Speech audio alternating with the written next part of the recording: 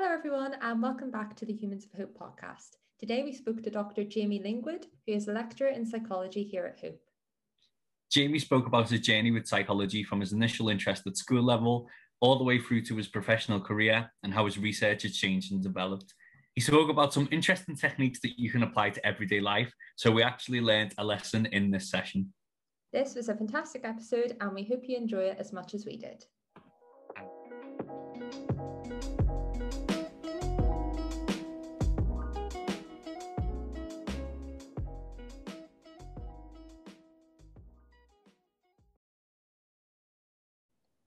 Hello, everyone, and welcome back to the Humans of Hope podcast. My name is Steve. I'm a student recruitment officer at the university. My name is Melissa, and I'm a creative projects officer here at our creative campus. Hi, and my name is Jamie Lingwood, and I'm a lecturer in psychology at Liverpool Hope. So we're just going to throw you straight in. Jamie, obviously your first week on campus and first day you're going to be doing the podcast, which is really exciting. So thank you so much for joining us. Now we've done a little bit of sneaking around to see your background. So we obviously know you look into child development and research areas around that. But the first question we always like to ask our academic staff is what it is about the subject that made you interested enough to progress to this level. Was it always an interest or did it come later on in your life? So I think I first became interested in psychology when I was about 15 or 16. So my mum was actually studying an A level in psychology, and I remember she had this textbook kind of lying around the house. I still remember it now. It's Richard Gross textbook, and I think it still gets used actually in psychology courses for teaching. And yeah, I remember just kind of, flicking through it. I was quite, intrigued to see what my mum was up to.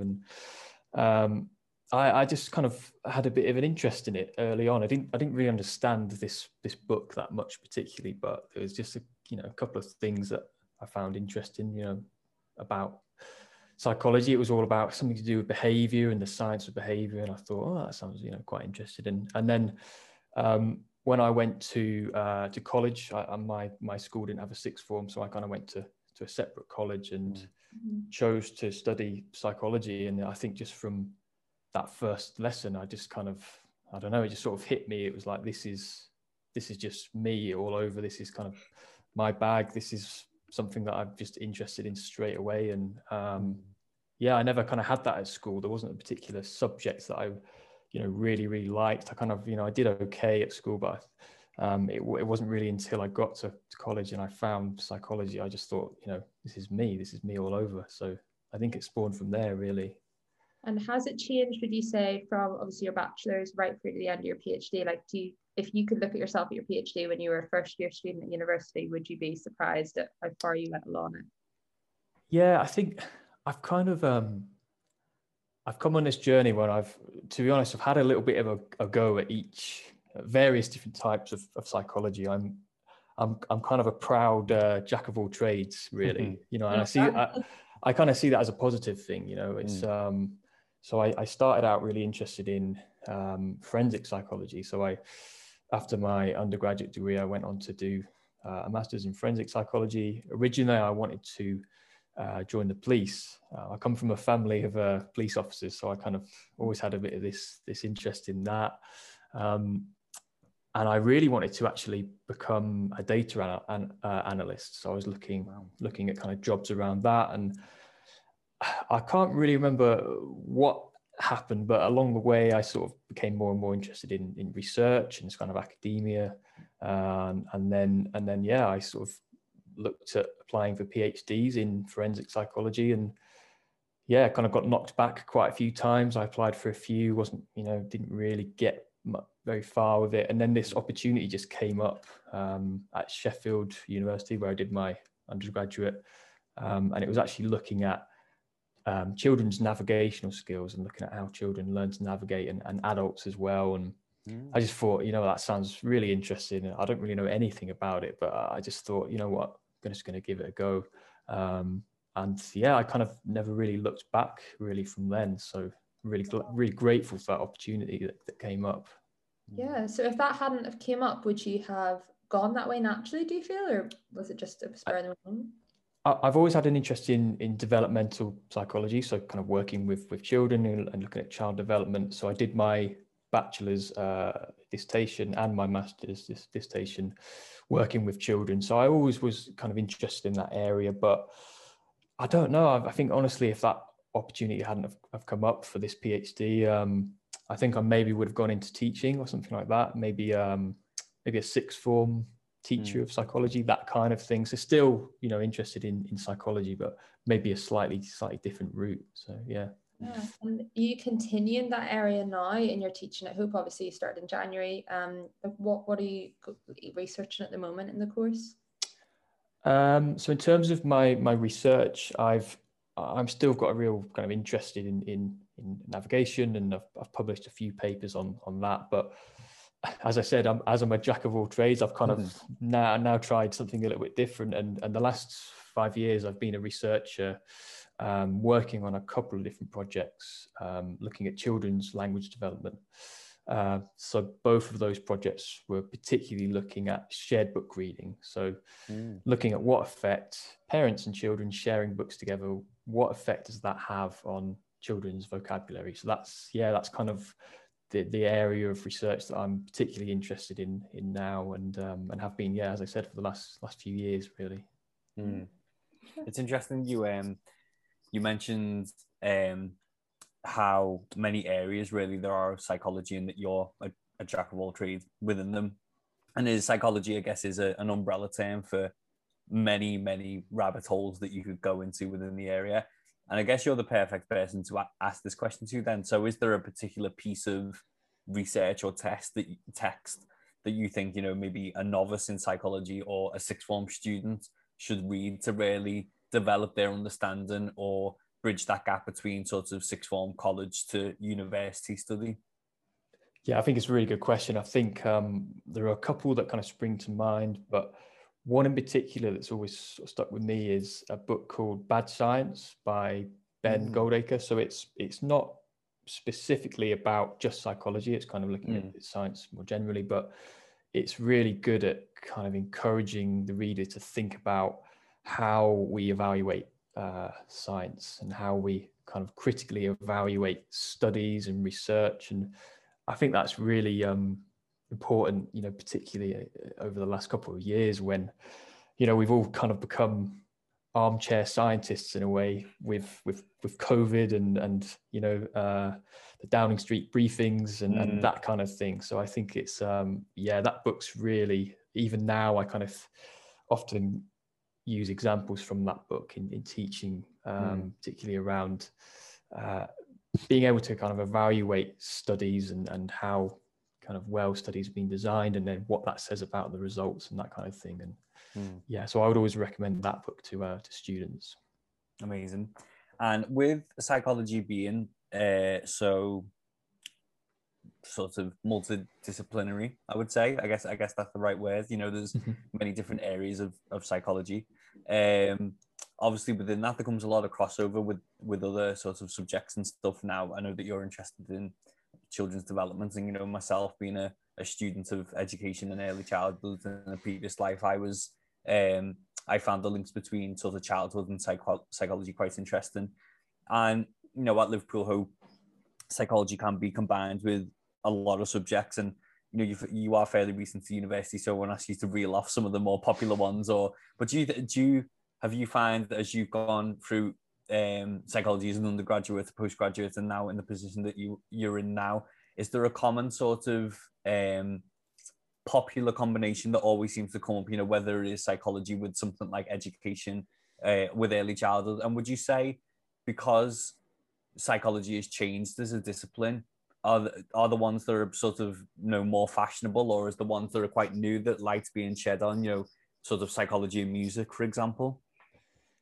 Yeah, I think the combinations is really interesting one, and it's something that really drew me to Hope as a staff member. I've always tried to kind of make those links, particularly in my area of child development, make those links with people from education, that kind of thing, because to me it makes so much more sense to work in a multidisciplinary team with experts from different areas and that kind of thing. And Yeah, I think it's just really, it's hugely important. And again, from what I've seen at Hope, there's lots of different combinations that students can do with, obviously dual honours students and that kind of thing. And yeah, as I said, that's what really kind of drew me to Hope. So from your perspective, you would almost encourage or at least recommend people consider doing a dual honours and sort of studying something that widens their understanding. For early childhood, say in psychology, a student could take influences from early childhood into their psychology work and vice versa. Would you encourage people to combine psychology with another subject? Absolutely, yeah. I think that really makes you kind of particularly well-rounded as well. So in psychology, we will design studies, we'll analyze our data in a particular way, we'll write them up in a particular format.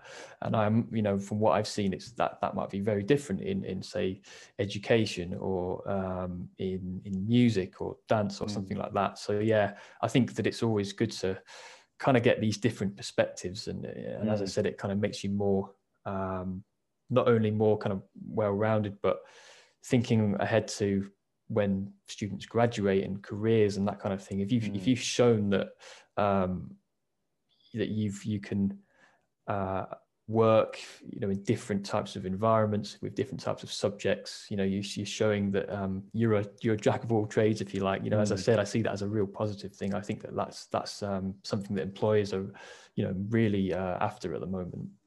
Definitely. And you mentioned earlier how I guess science as a whole and psychology is more accessible to people now. Like you said, with COVID, everyone's sort of an armchair scientist, and I guess there's a lot of we had a conversation with your colleague Tom not too long ago, and he was speaking about some of the misconceptions of we only use 20% of our brain for this, or our brain is left or right sided and this kind of thing. But as someone with legitimate sort of knowledge on the area of psychology, do you have an interesting fact about like psychology, maybe a stat, or when we could have dinner parties, something that you bring out to make people say, wow, like that's a really interesting insight? Yeah, I think to totally take your point that there's a lot of myths and that kind of thing surrounding psychology. Like you can read people's minds is my favorite. Exactly. Lorna brought out to us. Yeah. I remember you talked about that. Yeah. So I'm going to tell you, I'm going to go from more a kind of a tip more than a fact, but hopefully people are going to find this interesting. As I started out talking about how I did my PhD in navigation and looking at how children and adults learn to navigate, how they learn new routes and that kind of thing. So this is something that when I was doing my PhD, people were often quite interested in. And one of the things that people would often say is, I get lost all the time. I'm always getting lost. How do I kind of get better at wayfinding or learning a new route? Okay, so this is the tip. This is my tip of how you do that. So what you're going to do is you're going to use what's called a look back strategy.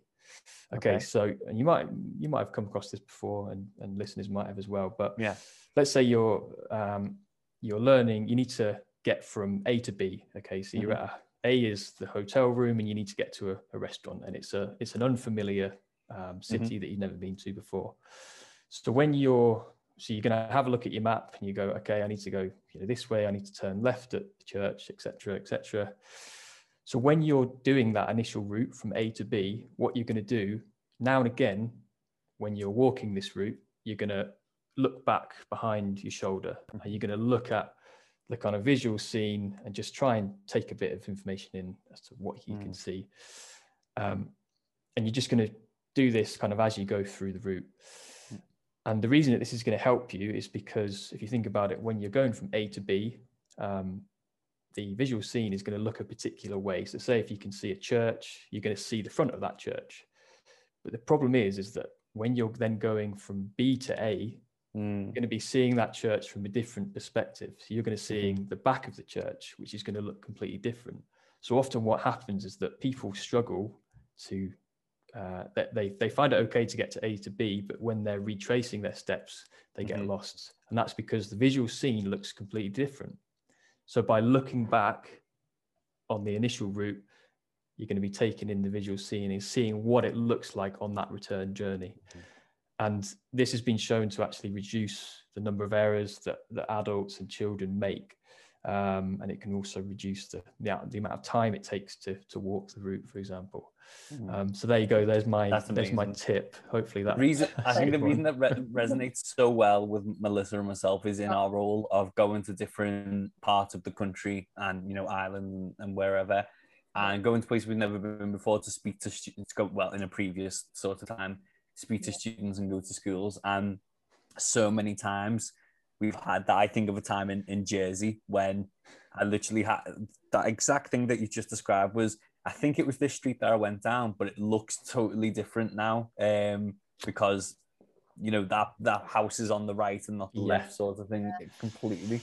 That's one of the things I love about psychology is it makes sense. Things in psychology just make sense. It's almost sort of commonsensical, but it's so interesting. Yeah. And I think, I think it's a kind of easy thing to do as well. It's just, you know, a quick look behind your shoulder. You know, obviously you don't do it if you're driving or something, but, you know, walking is fine. But yeah, hopefully you find that useful. Do you find that, Mel? Do you find that you have that when you're walking around places? But it's always when we go to London with work, because that is a whole, well, I don't know, I don't think that would work on the underground somehow because it all looks the same. But it's definitely, it just clicked there when you said it's because it looks different when you're walking home. It took me a second to look slow with these types of things, but it's like it makes sense. So I'm going to use that next time I go. There you go. Let us know how you get on. Let us know. Did you use that a lot? You know, it's your first day on campus, Jamie. Did you use that at all today when you were going to the office? You know, I was just about to say I've actually been using it today because especially so obviously something like, you know, you go from a hotel room to a restaurant. I mean, some people would say, well, I'll just use, you know, a sat nav or something like that. But actually somewhere like a new building or something like that, you know, you can't really just put into the sat nav the room number or something. So yeah, I've actually been using it today and sort of looking back and so hopefully that's helped me. I've managed to find my way back to the office anyway. So there you go. That's amazing. That's so good. So moving on to, I guess people listening who are interested in psychology and maybe interested in hope, maybe interested in both. As someone who's been on that route from, you know, doing it in college to university to now the level that you are, what do you think makes a successful student in psychology? Is there a particular attribute you feel that you have to have? Yeah, I think there's a few that kind of spring to mind. I would say somebody who's kind of intellectually curious, and that kind of goes back to what I was saying about, you know, this ability to kind of evaluate evidence and that kind of thing. So not just take something at face value. I think that's a really good kind of attribute for students to have. I'd say as well, having balance, you know. So I think what's really important is, I find in my experience, the students who tend to do well also have kind of hobbies and interests outside of work, and I think that really helps them to kind of, you know, focus, and it gives them a bit of an escape from work as well. So I think that's really important too. Yeah, definitely. And like I say, we know you're new to the university as well, but I guess this is an interesting question from your perspective. You know, we normally ask our guests, when someone decides to study psychology at Hope, what kind of experiences can they expect? But for you, was there something that you thought, I hope that I can't wait for my students to be involved with that? You know, was it the small class sizes? Was it the accreditation? Was it the facilities that we've got? Yeah, I think it's all of those things that you talk about. I mean, one of the things that I'm, you know, really looking forward to is I've had a bit of a tour of the facilities in the last week, and, you know, there's just so many kind of options for students, particularly for dissertations and that kind of thing. So, for example, if you wanted to do an eye tracking study or something like that, you know, we've got all of those facilities here. We've got the expertise to help you get set up with that. So the facilities is a real kind of bonus, I think, particularly if we're thinking about dissertations and that kind of thing. I think as well, on a kind of personal level, one of the things that drew me to Hope is that it's got a real kind of collegial feel. You know, we all kind of help each other out, and from what I've seen, you know, work together, and so I think students are going to get a really good experience. They're going to get expertise in a range of different areas in psychology, and as I said, because of the collegial kind of feel, we've got links to, you know, education, dance, criminology, all those kinds of things, so that we can, even if you do a dual honours subject, you can, you know, when it gets to your dissertation, you can kind of tailor that to what you're particularly interested in. And you mentioned there the facilities, the technologies that we've got, how that can really help cater the degree to the individual students, how you've got links to other departments and stuff. And so all of those great things, like what does that mean for a student once they've graduated? And in particular with the accreditation, for someone listening, what does that mean? Where can that accreditation take them once they've graduated? Yeah, so I think, it's important to say that even if you're doing a dual on a subject with, you know, psychology with another subject, you will still get that BPS accreditation, and that's kind of the first sort of stepping stone really into a career into psychology. So graduates might go on to say go into clinical psychology. They might work in as assistant clinical psychologist, for example. Or they might go into health psychology, forensic psychology, etc. So yeah, employers are always looking for that what's called the BPS accreditation, and that's what we can provide at Hope, and that's kind of like an initial stepping stone really as people go into their careers once they've left Hope. That's interesting. I was going to say, like, I feel like Tom spoke about how he knows a few of his students are doing like all sorts now, like research different books, going on to PhDs. What would you say, just to round off, I suppose, the student section, what would you say they should maybe prepare for now if they're in the same position as you, studying psychology at A-level? You know, what steps should they maybe sort of take to get ready to come if they're thinking of applying for Hope or anywhere else? So I think just be guided by their own interests, really. So if they've got a particular interest in a particular area of psychology, then they might want to email one of the members of staff in that area and reach out to them and say, I'm interested in this area. You know, have you got any kind of papers that you think that I might want to read? And then they can, just kind of start to look at a particular area of psychology that they like. So I would just say, be guided by what you're interested in. You know, that's, again, the most successful students, if you've got an interest in a particular area of psychology or psychology overall, then you're kind of, you're well on your way there. You tend to do quite well anyway. So yeah, I would say kind of be guided by your own interests really there. Yeah. That sounds positive and confident as well. I feel like if I was a prospective student listening, I would feel like, okay, I got that, I'm comforted in that, and it's not so intimidating. So that's really good to hear. I'd say that resonates as well for like a lot of our subjects, and I suppose that brings us nicely on to finishing off the last section, like the community feel and how reassuring we are as a university and how reassuring our lectures are. So I know you're very new, so we won't torture you with too many like questions about campus, but I don't know, you've only been on campus for a day. Do you already have a favorite spot, or have you looked around much at all? Well, I've had a look around. I've been to the artisan shop, which is slightly off campus, but that was really good. I had a really good turkey and avocado sandwich, so I can recommend that. I know exactly where that is. Yes. Yeah, and their sausage rolls are quite good as well. If you're interested.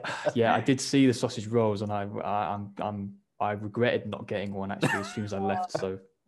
Save that for next time. But, I'll make another food recommendation. Just across the road from there is an Italian restaurant called Vincenzo's, which is fantastic. I have been there. Yeah, I have been there, nice. And that was amazing. Yeah, and I'm a big fan of Italian food and pasta and pizza. So sorry, this is not my favorite place. This back to you, Jamie. Sorry. No, it's good to know, because one of the most asked questions we get when we do like open days and things with students, obviously what's close by, and if the academic enjoys it, then too. We can have both. We always ask, obviously it's Human to Hope podcast, and we always like I love to ask, you know, what makes Human of Hope and what do you feel about the Hope community? So I know you've been teaching online since January, but I suppose what have you picked up so far? Like, how do you feel about Hope, and you know, would you recommend it, I suppose, as a staff member and the general atmosphere? Yeah, I couldn't recommend it more. I mean, I've been here for about 4 months, and I honestly feel like I've, you know, been here for a long time, and that's in a good way, not in a bad way. Yeah, it's just got a really friendly feel to it. Colleagues are really encouraging and supportive. You know, it's obviously been hard starting a new job online, but it's been brilliant, and the students have been excellent. They're very engaging. You know, they ask lots of really good questions, and I think because we're such a friendly, you know, university and department, I think that encourages students to kind of reach out to us. And like we talked about earlier, when we talked about, you know, if a student wants to contact me and, you know, say, what should I read? I'm interested in child development, you know, what papers should I read? We'd be absolutely delighted if someone, you know, reached out and said that to us. We'd be more than willing to kind of point them in the right direction. So yeah, I think overall it's a really friendly university. I think it's, you know, it's in a great city as well. You know, as you could probably tell, I'm not from Liverpool, but yeah, I've lived here for pretty much probably about 6-7 years now, and you know, yeah, we're very happy here, and it's a very friendly city. So it's, yeah, so many things to say that that suggest that, yeah, it's just a great city and great university. Amazing. That runs really nicely. So... That always warms, when someone speaks about Hope nicely, that warms my heart. But as a Scouser, when someone says something nice about Liverpool, then that really, that's 2 strikes for me. That's good. Yeah, that's brilliant. Oh, amazing. Well, thank you so much, Jamie, for joining us. And I think anyone listening, if you are thinking of studying psychology, I hope this give you some reassurance and give you a wee bit of an insight into the course here at Hope. So definitely. And I think what's really interesting for anyone listening is not only listening to this and getting that knowledge of the course, but also the perspective of someone who's also fairly new to the university. And I think that'll be something that's on students' minds, so I'm sure that'll be really helpful. So thank you for being so insightful with your experience, Jamie. It's been an absolute pleasure. No problem at all. Thanks very much for having me, guys. Really enjoyed it. Oh, thank you.